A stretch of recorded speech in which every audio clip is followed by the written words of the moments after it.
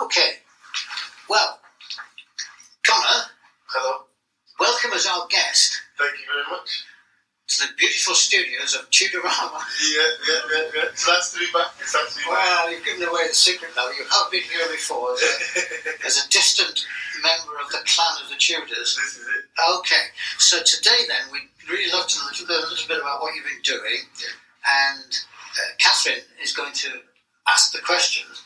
And I'm going to try and interrupt from time to time. If either of you give me a chance to interrupt. How about that as a deal? Sounds good to me. Okay. That sounds great. So I will try and ask good leading questions that aren't too wildly specific like last time. But I suppose the first thing to ask is, Connor, what have you been up to in the past few months? What productions have you been involved in? Which roles? Just go ahead and tell us a bit about yourself. Yeah, so I've been working up in Stratford-upon-Avon at the Shakespeare Company. I was originally contracted to do Henry VI Part 2 and 3, renamed as Henry VI Rebellion and Wars of Roses, playing the role of kind of a nasty guy, Clifford, who was wronged and then takes his vengeance out on all of the wrong people in all of the wrong ways. And then I was also asked to then stay on as the second murderer in Richard III, which I'm still currently in. We're in the last 2.5 weeks of the run right now. It's been super fun. And because we were in rep with a show that I wasn't in over the past few months, I managed to have 3 weeks off work, so I went away on holiday. And now I have a really chilled schedule, which has allowed me to be here with you wonderful people. Oh, lovely. So when it's the most busy that it is, how many shows are you doing in a week or a month? So most busy will be 8 shows a week. So that's a show each evening, barring Sunday, with a matinee show 2 days a week as well. But with the RSC, it's kind of uniquely crammed in because there's a really comprehensive understudy system that has to go on. So it means that once the show is open, once you've moved past press night and there's no more rehearsals during the daytime, you are then, depending on the size of your understudy role or roles, you then get called in the daytime to rehearse alongside the shows too. So at one point in time, it was 8 shows in the evening, rehearsals for understudies as I just described it, at the same time as then rehearsals for Richard III that just started as well, because it was an overlapping, 2 overlapping companies, both of which I was in. So it's quite prestigious to be at the RSC, or so it's said, and it's really wonderful, but they really do get their pound of flesh. Yeah. It's the hardest and most tired I've been professionally, and although I'm really enjoying it, set times, and you get paid well, but more time I would kind of prefer the time as opposed to all the time. So, sure. Because it's so tricky. So yeah, 8 shows. Sure. So obviously, Tudor and I, as people that are listening to this will probably know, we do a weekly newsletter that's about sort of, historical moments, cultural moments and creativity in relation to that.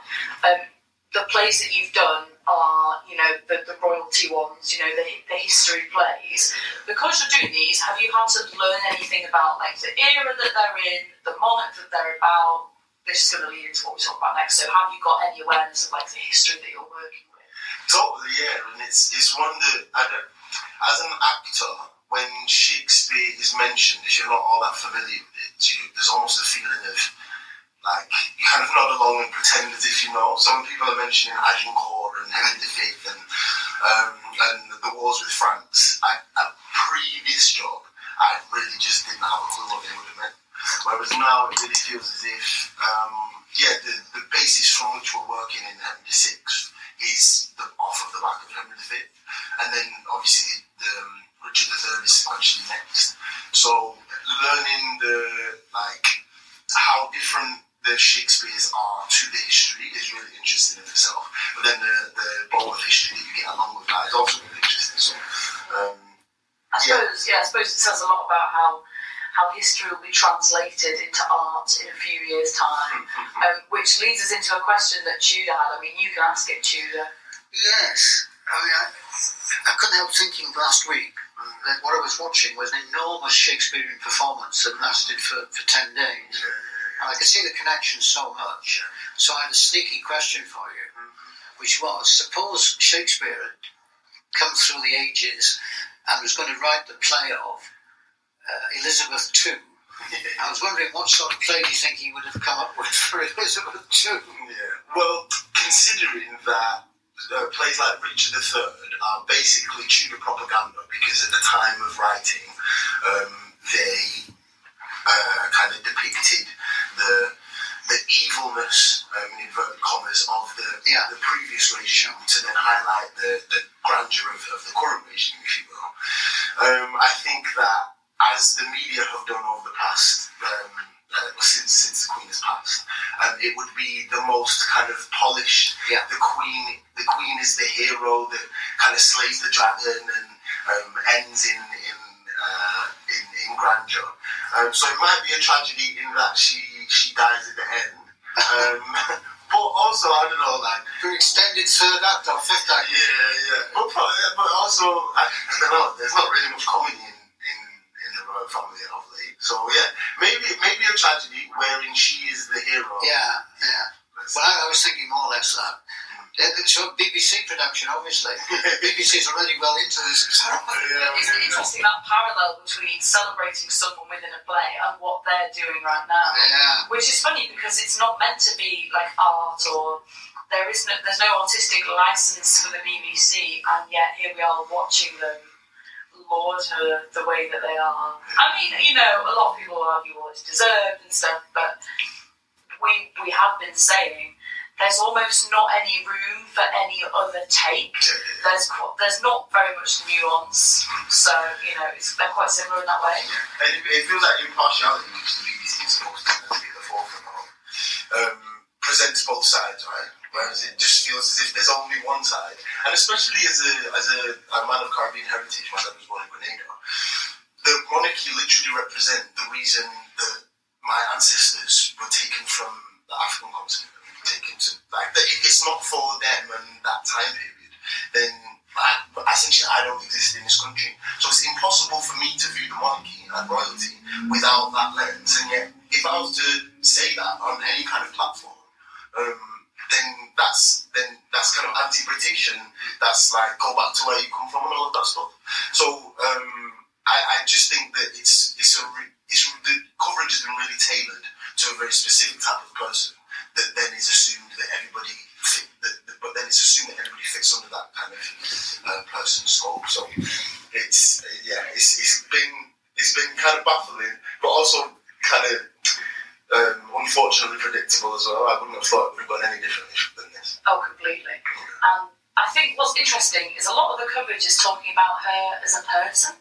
And a lot of these people, like members of the public that were queuing up and coming on and saying, well, she was just this, and she was just so kind. And the thing that was so striking to me is that there's this really odd parasocial relationship that millions of people have with someone that they don't know and they never could have known. And there's like an unwillingness. If we start to talk about imperialism and colonialism, people start talking as if that's a slight on her person. It's not. There has to be some distance between what someone is and what they represent. And unfortunately for her, she's probably embodying like two massively conflicting different things, like a history of violence, but also just being a lovely lady, which I think is why there's so much like tension when we talk about things like this. I think we really struggle, especially, I don't know, you have far better memories than I ever could, of how we navigated almost two things being true, or the duality of certain points and people. But it feels like today in 2022, social media generation, Twitter being the loudest voices are the ones that are heard. There's no room for Churchill being a war hero, but also being a violent racist as well. There's no room for that duality. And it feels as if it's the same, but kind of on steroids with the Queen.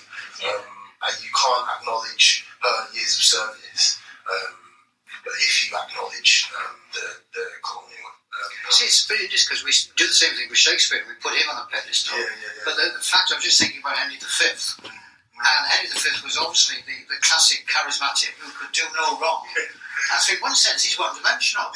And yet he's considered, and the films of Henry V, of course, mega films, so wonderfully. But then you'd say, would you mark that 10 out of 10 for playmanship? Shakespeare is very successful. Exactly. He's also a war criminal because he invaded France. Yeah. So Owen Horsley, our director for Henry VI Part 2 and 3, he's a massive history nerd, as he would attest to himself. And he, when rehearsing the play, he gave us the kind of backdrop of Henry V. And when Henry V's father was dying, apparently on his deathbed, he said to Henry V, the best way to unite the country is through a common enemy. And so at that time, I think the country was at each other's throats, but then making France the enemy meant that they all came together. And it was the Battle of Agincourt. I don't know so much about it, but it was kind of the way that it was won was in quite a fortunate manner. And if it's not for that battle, then the whole history of our country is so different.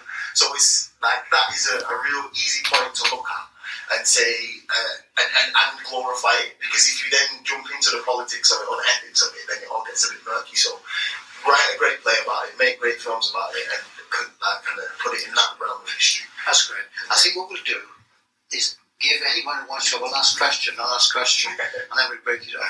Okay. Well, just to bring it back, so within these two plays that you were doing with the RSC, you haven't been a villain both times. Yeah. And we've been talking about like what it is to be a villain, and that maybe some people have elements of villainy within them, but again, there's not much room for nuance. But if we're just going to strip this whole thing of any nuance right now and have a bit of fun, in the last 2 weeks, this whole charade, this whole performance, who is your most hated villain? Who do you identify as a villain? Meghan Markle.